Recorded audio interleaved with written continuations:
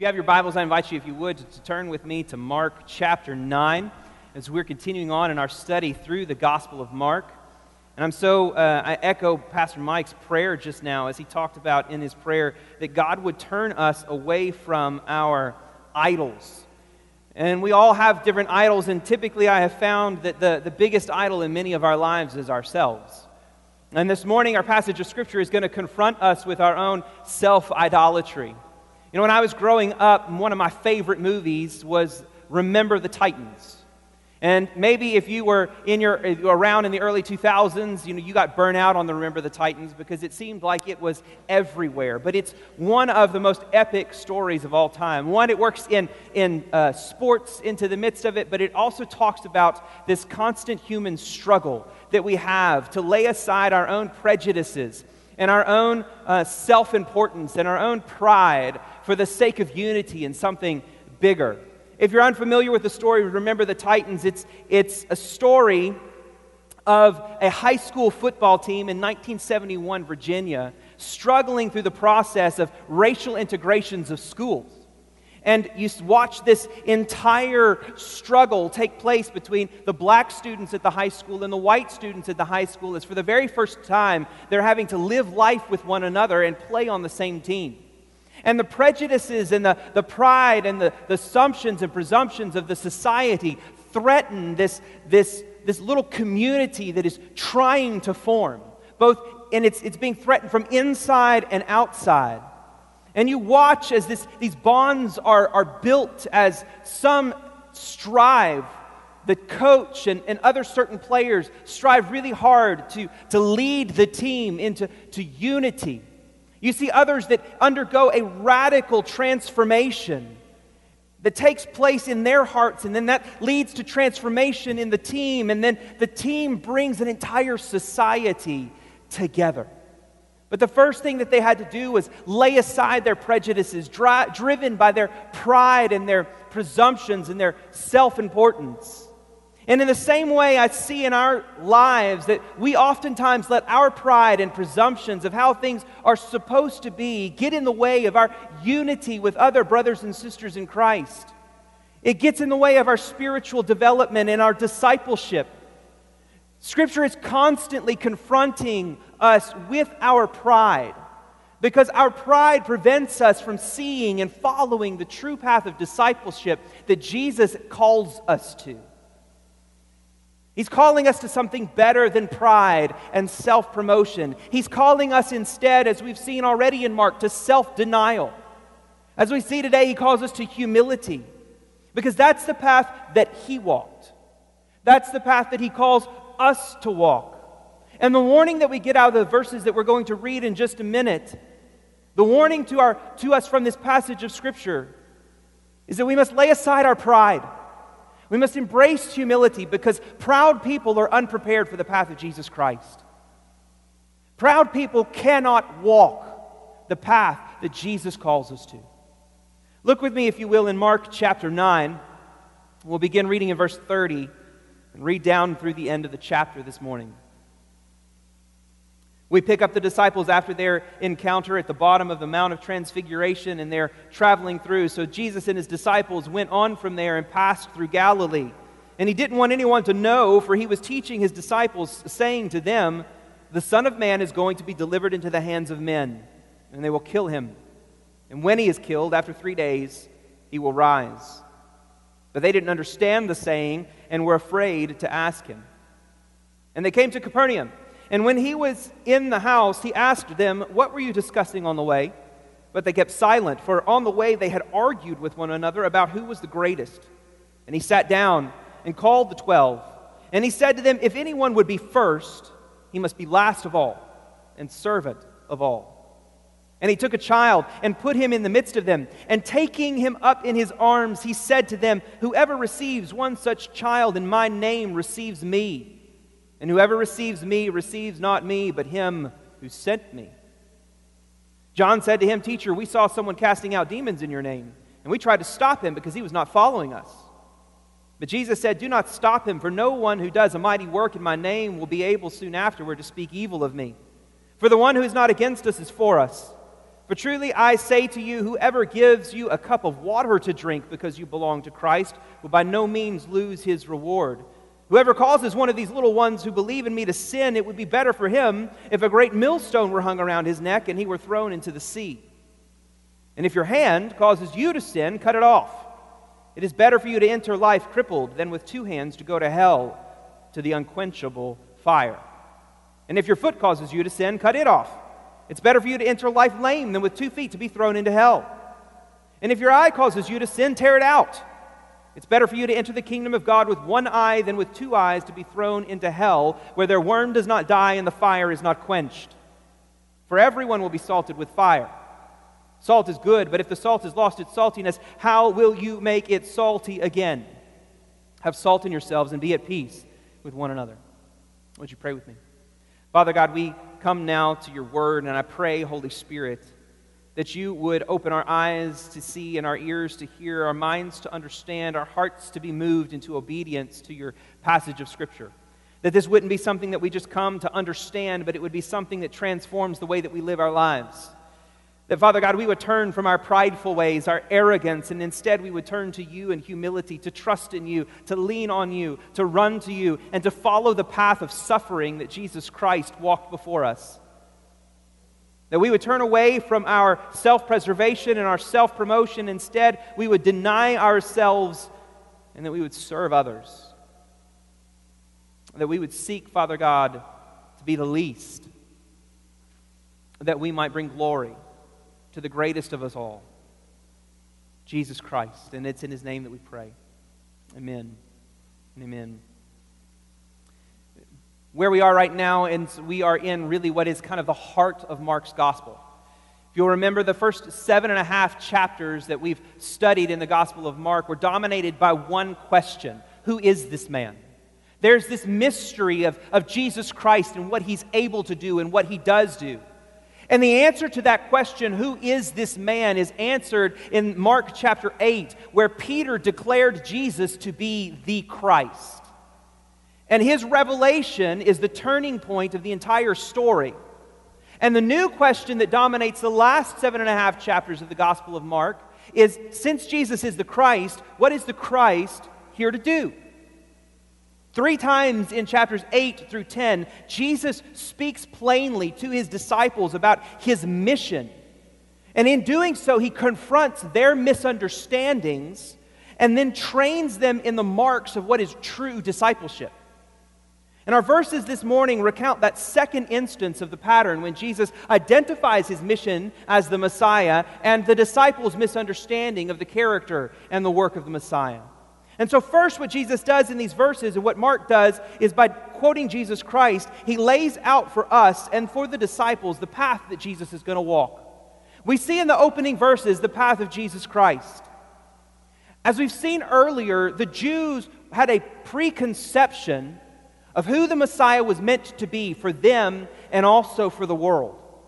They expected some military hero who was going to liberate their people and establish some unconquerable kingdom and was going to bring everlasting glory to the house of Israel. And in a certain sense, this is true, because that is the promises of the Old Testament prophets, that in the day of the Lord and at the coming of the Lord's anointed one, the branch of Israel, what would happen is that all of the enemies of Israel would be defeated, the king would sit on his throne, it would be an unconquerable throne, and that peace would be restored, and that the land would be fruitful, and they would live in this grand, blessed utopia where they would be with God. That's the promises, and that's what they clung to. But what they didn't understand, what they missed, was that glory and all of that good and all of those promises were dependent first on the Messiah's severe suffering on behalf of the people of God. And so Jesus is taking the 12 here who share that same misunderstanding of the Jewish people of who the Messiah is meant to be and what the Messiah is supposed to do. And as I've said before, he's emptying out all of their presumptions and preconceptions of who the Messiah is supposed to be, wiping it out, and then refilling it with the truth. He wants them to see that the Messiah is more than just some conquering king. He wants them to see that he is also the suffering servant that is declared in the prophets as well.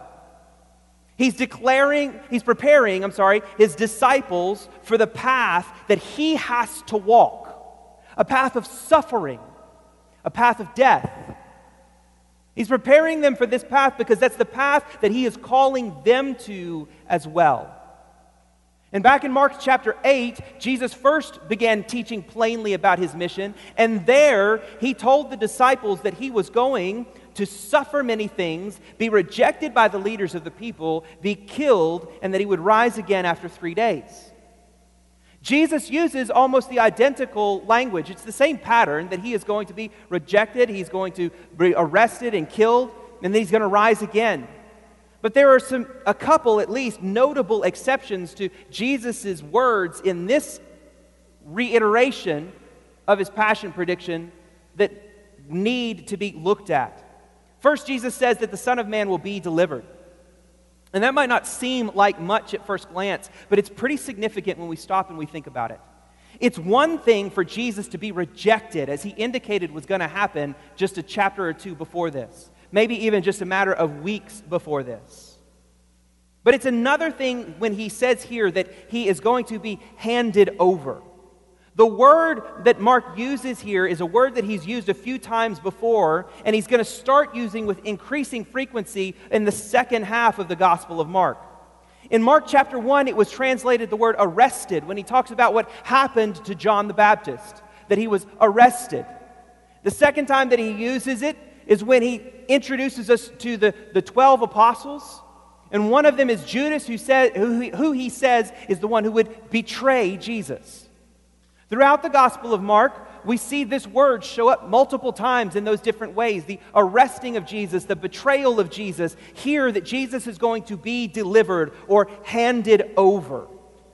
Jesus is revealing here that his sacrifice is not going to be some accident or a mere consequence of a series of events, but instead, his death is going to be the deliberate act of someone.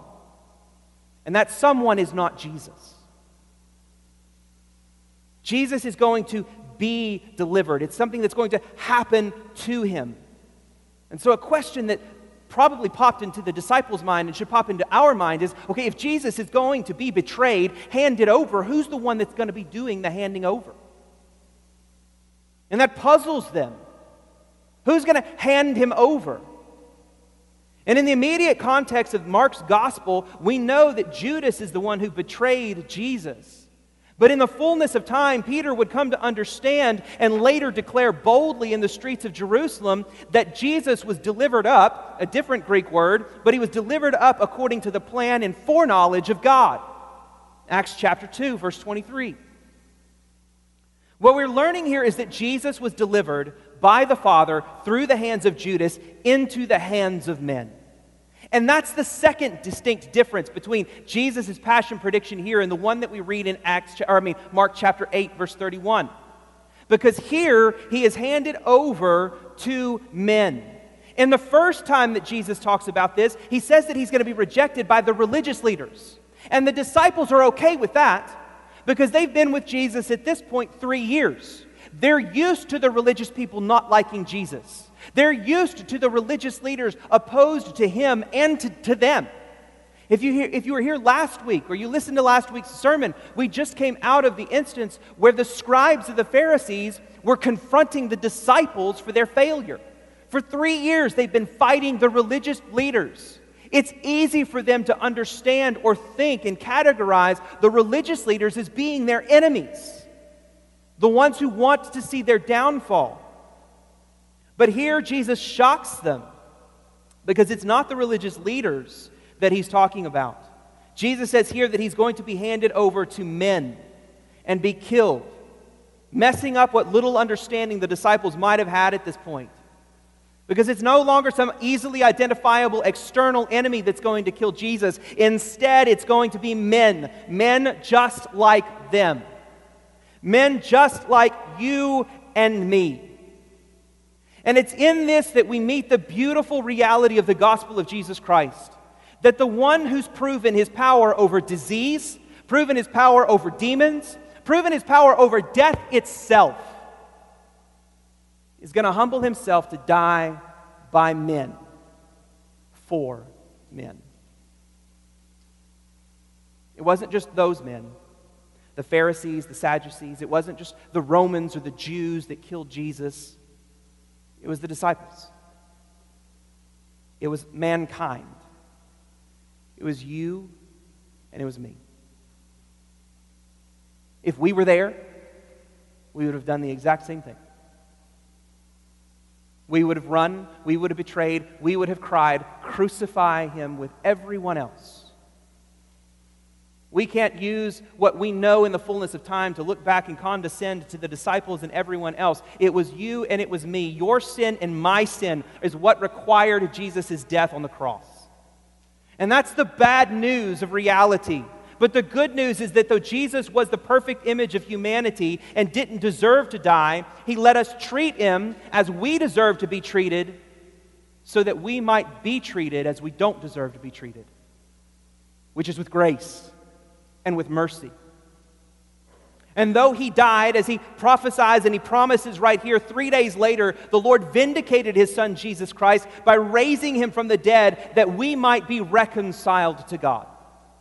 Such that all the promises of Scripture are fulfilled in Jesus Christ, so that we might be forgiven and set free from our sins and set into a path of life and discipleship and relationship with Jesus Christ. That's the path available to every single person in this room. That's the path that comes through obedience to Jesus Christ and trusting him as your Lord and your Savior today by turning from your sins and choosing to follow Jesus Christ with all your heart and all your life and all your soul and all your strength. That's the path that Jesus sets before his disciples.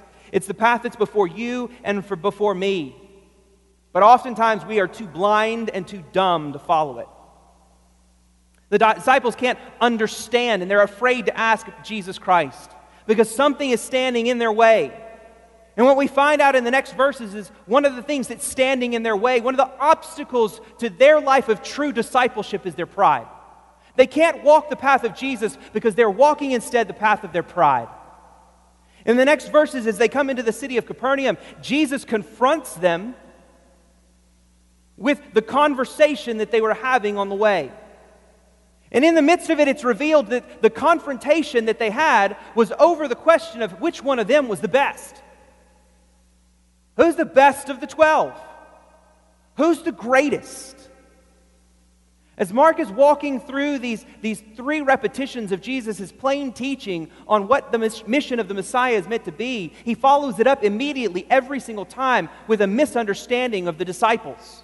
And Jesus has to break down, deconstruct all the barriers that exist in their lives to their successfully walking this path.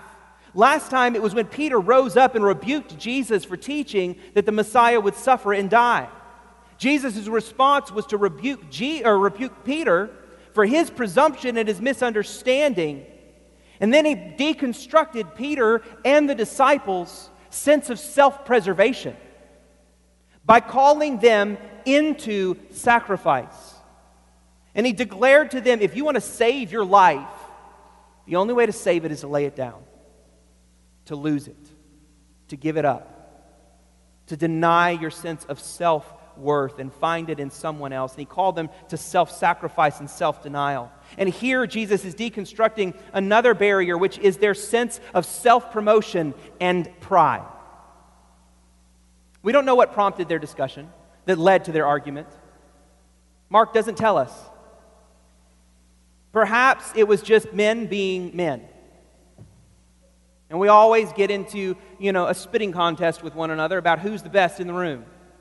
I remember growing up, there was a point where I was hanging out with a bunch of my friends, and some guys were being stupid, and they were in these challenges, these one-up things, and they asked the question, who could stick their hand down in a bucket of ice water for the longest?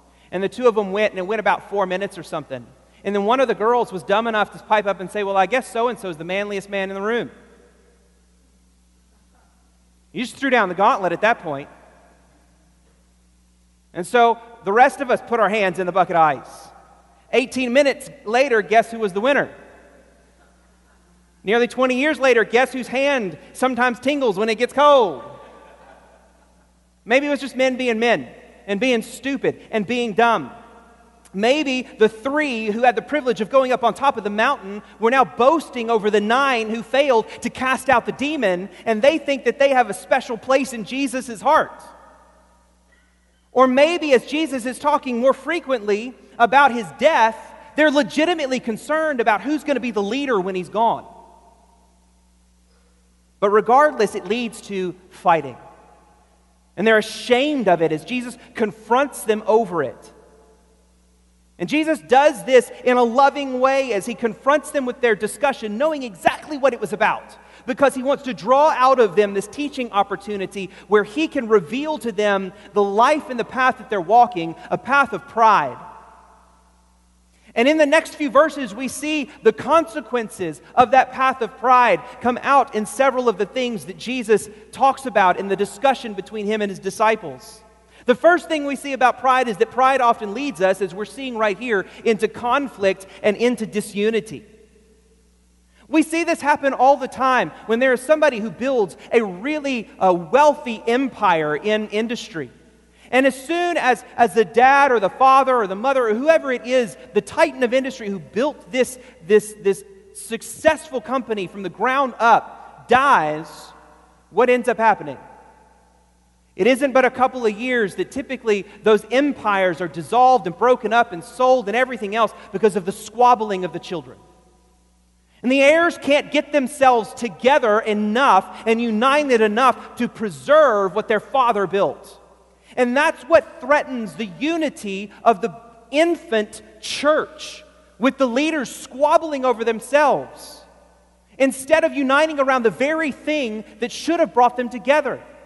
Jesus is here talking about the fact that he is going to die, and instead of drawing nearer to Jesus and growing nearer to him and rallying around him as he faces his death, they're squabbling about what they're going to get out of it when he's gone.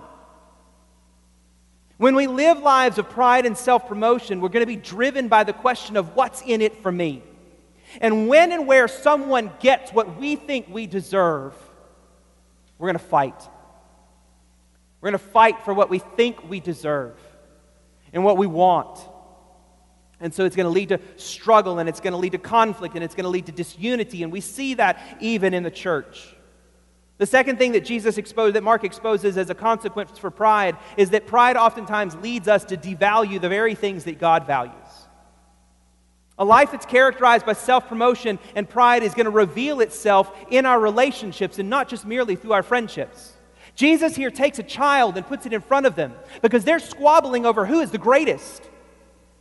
And Jesus uses this child as an example because a child was not someone in this society that was valued and cared for and everybody was sympathetic over. Children were the least in society. One commentator, Ross McLaren, said it this way: a child is an example of a person with absolutely no status and no rights. A child was an obligation that parents had until that child grew to the point where they could become a productive member of society. And in a society and in a world that struggled with high infertility and high infant death loss and child death loss, they didn't let themselves get super attached to their children. And so children are devalued and undervalued in this society. When we live with pride and self-promotion, we're going to ignore those that we deem as unworthy or unvaluable, because they don't add value to our lives, and instead we're going to run after the people that we think will do us some good. So we'll run after the powerful. We'll run in the circles of the celebrity, instead of seeing the ones that God sees, those that are weak and those that are struggling. This happens in the church. I remember a testimony of one pastor who told some college students who were striving to get a college ministry started in their church that this wasn't a priority for their church because college ministry wasn't a bread and butter ministry. In other words, since the college students rarely contributed financially to the church, he couldn't see the value in adding a ministry to them to the church's roster. That's what happens when we live lives of self-promotion. We live this value-added spirit of self-promotion. We don't merely overlook the unvaluable, we overlook the vulnerable and the needy and the weak, and we cast them aside, and we end up in a place where we deem someone unnecessary for survival, and we euthanize them or abort them and cut them out of existence. It's what happens in the church. It's what happens in our society. But pride also leads us to intolerance and partiality. When Jesus sets this child in front of them and calls them to be the least, John responds and he says, "Teacher, we saw somebody casting out demons in your name and we tried to stop him because he wasn't with us." They'd silenced this man who was casting out demons in Jesus' name because he wasn't part of their group. There are a lot of people who see the presence of denominations and denominationalism as something that is evil and wicked in society, and evil and wicked in the church. You know what I see as evil and wicked in the church? Not the existence of denominations, but the fact that the denominations can't get along despite our differences. That's the problem. Instead of allowing one another to enter into dialogue and conversation so that we all go back to God's Word and ask the question, not what your creed or your statement of faith or your whatever says, but what does the Bible say? And let's unite around that, and let's come around the things that draw us together. We let things drive us apart, and we end up in these little bitty camps where we're suspicious of everybody else, and we try to shut them up and shut them down.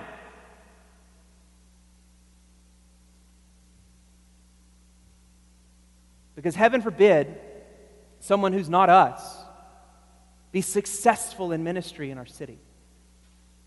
J.D. Greear has a book, Gaining by Losing, and he opens that book with a testimony in his life of when he really began praying for the church that he pastors.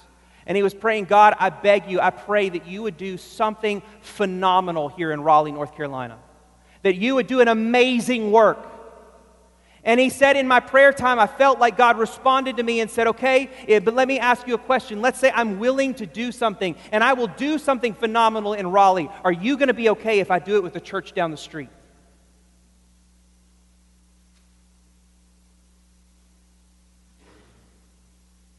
And he had to pause on that. And I have to pause on that.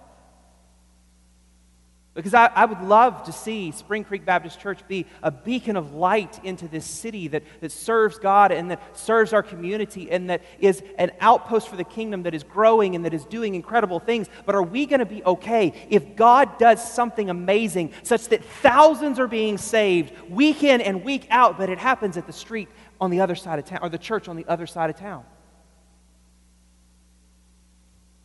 Or are we going to wrestle and fight for us and for ours?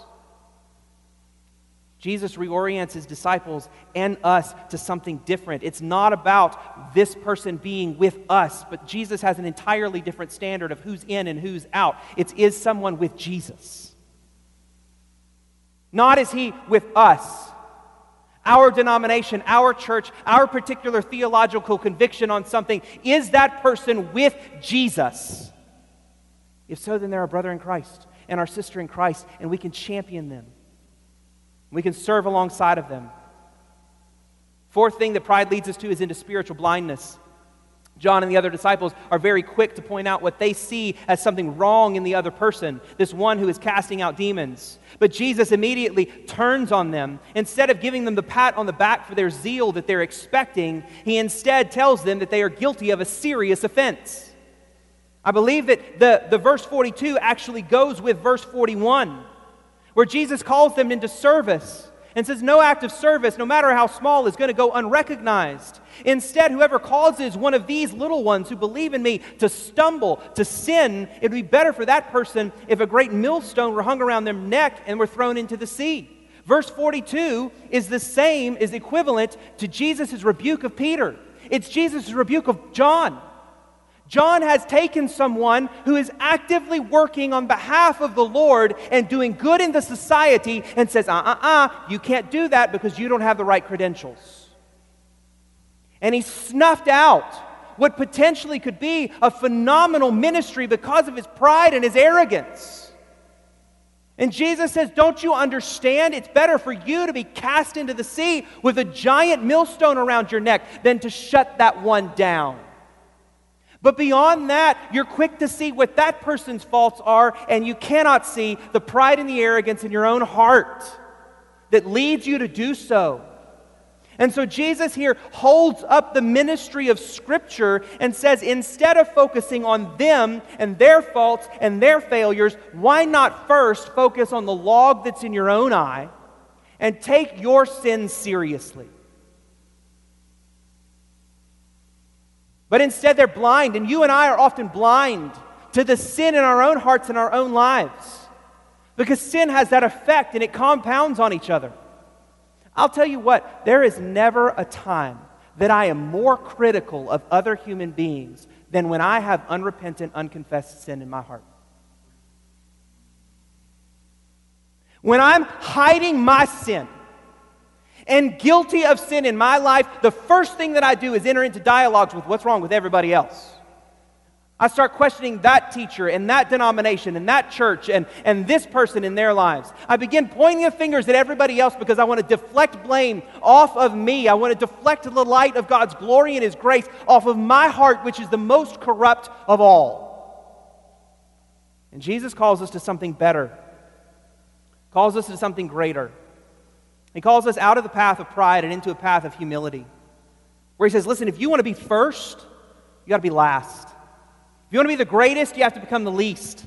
In the kingdom of God, the way up is to go down. And that's exactly what Jesus attempted to teach the disciples earlier, just looked at from a bit of a different perspective now.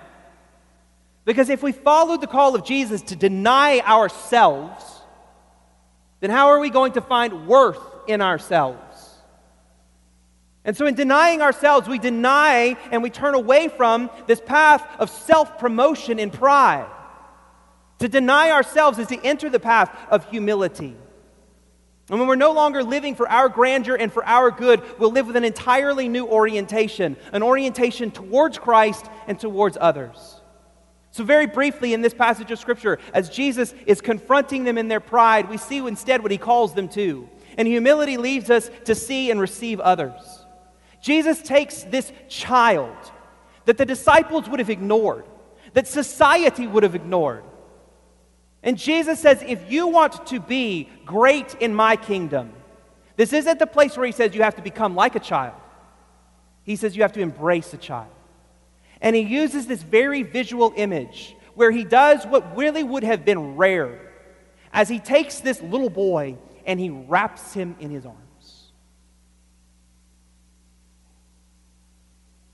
This dirty child that rolls on the floor, that pukes, that adds no value financially or anything else to the family. Jesus says you have to receive them, embrace them, welcome them in the exact same way, disciples, that you expect to be received as a prophet and an apostle. It's the same word that Jesus used a few chapters ago, I believe in Mark chapter 6, when He sent the 12 out and said, if any town does not receive you, shake the dust off of your feet and let God judge them. And in the same way that they are called to expect a reception because they belong to Jesus, Jesus now calls them to receive not the greatest, not the most prominent, not the most valuable, but instead the least, the most vulnerable, the most unwanted.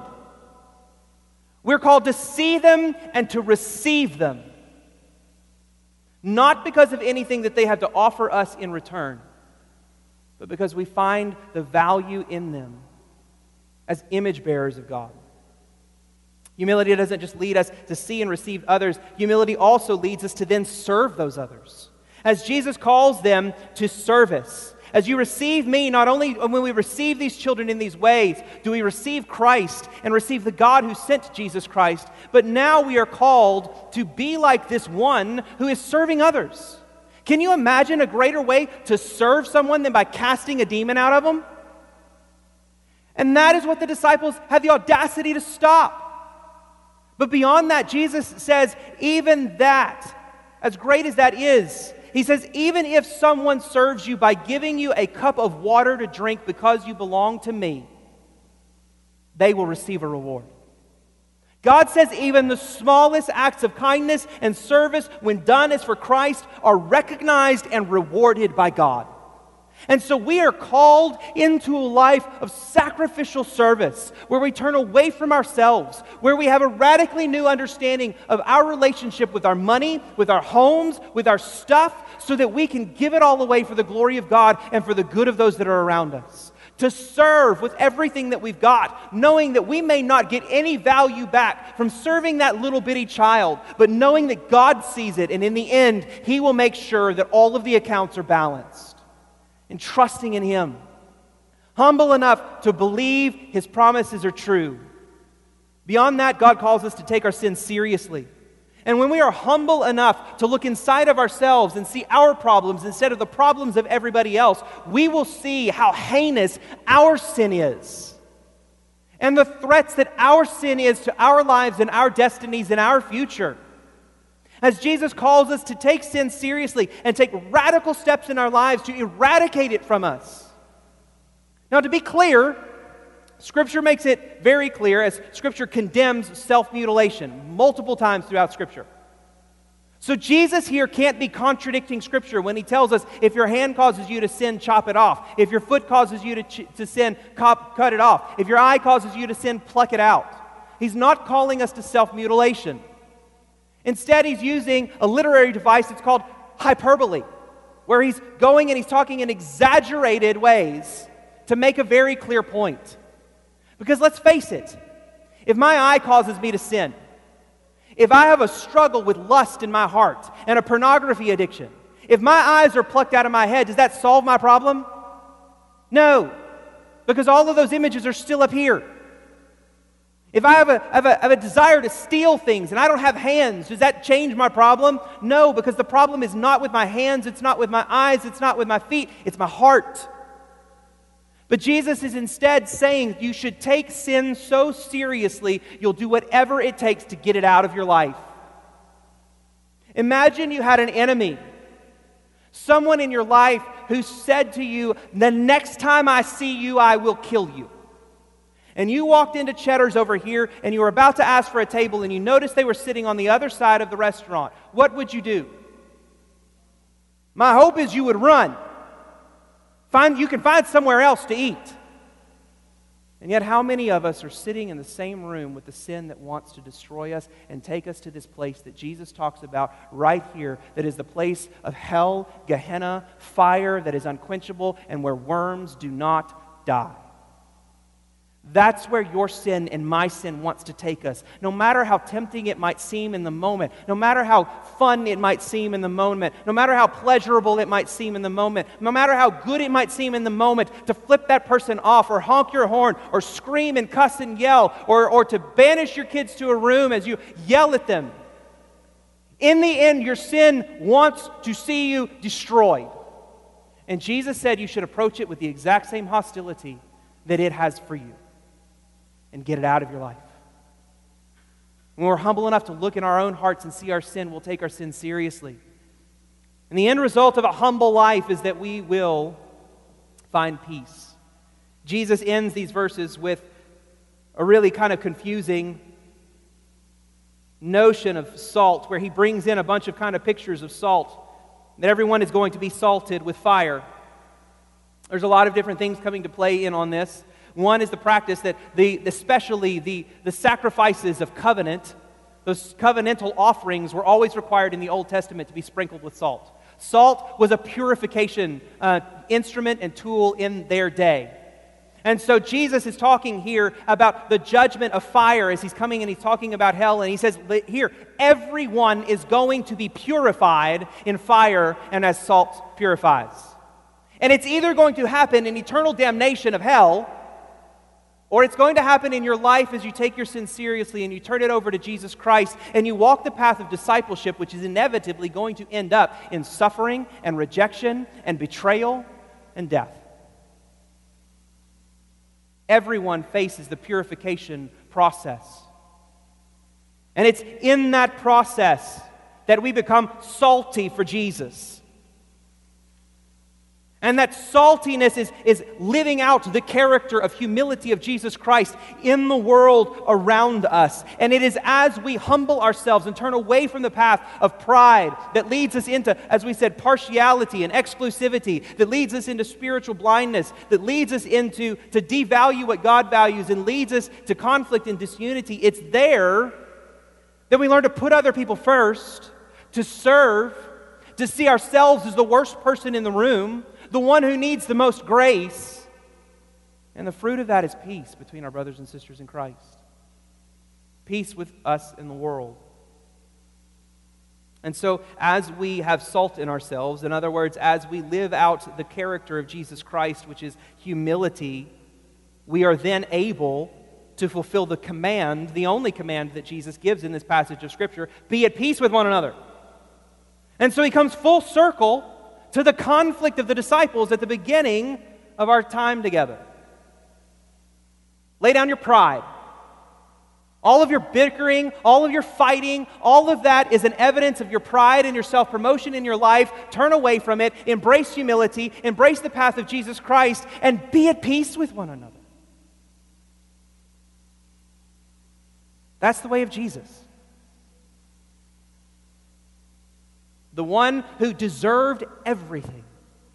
Everything that is good and everything that is glorious, and yet he counted himself as nothing, pursuing the cross so that you and I might be received as by God as everything. Be deemed infinitely valuable. That's the way of Jesus. My question to you today is, are you walking that? Are you walking a life, the path of humility, or are you walking the path of pride? If so, then if you're walking the path of pride, I would invite you this morning to lay it down. Cry out to the Lord. Ask His forgiveness. Ask Him to open your eyes, blinded by your own sin, that you might turn away from your pride, and you might embrace a life of humility, and that you might walk in the footsteps of Jesus in this world. Would you take a moment? Would you go before the Lord, and would you bow your heads and close your eyes, and would you pray? Would you pray now that the Holy Spirit would convict you and would lead you in the way that you can best respond? How can you turn away from your sin of pride and embrace the path of humility this morning?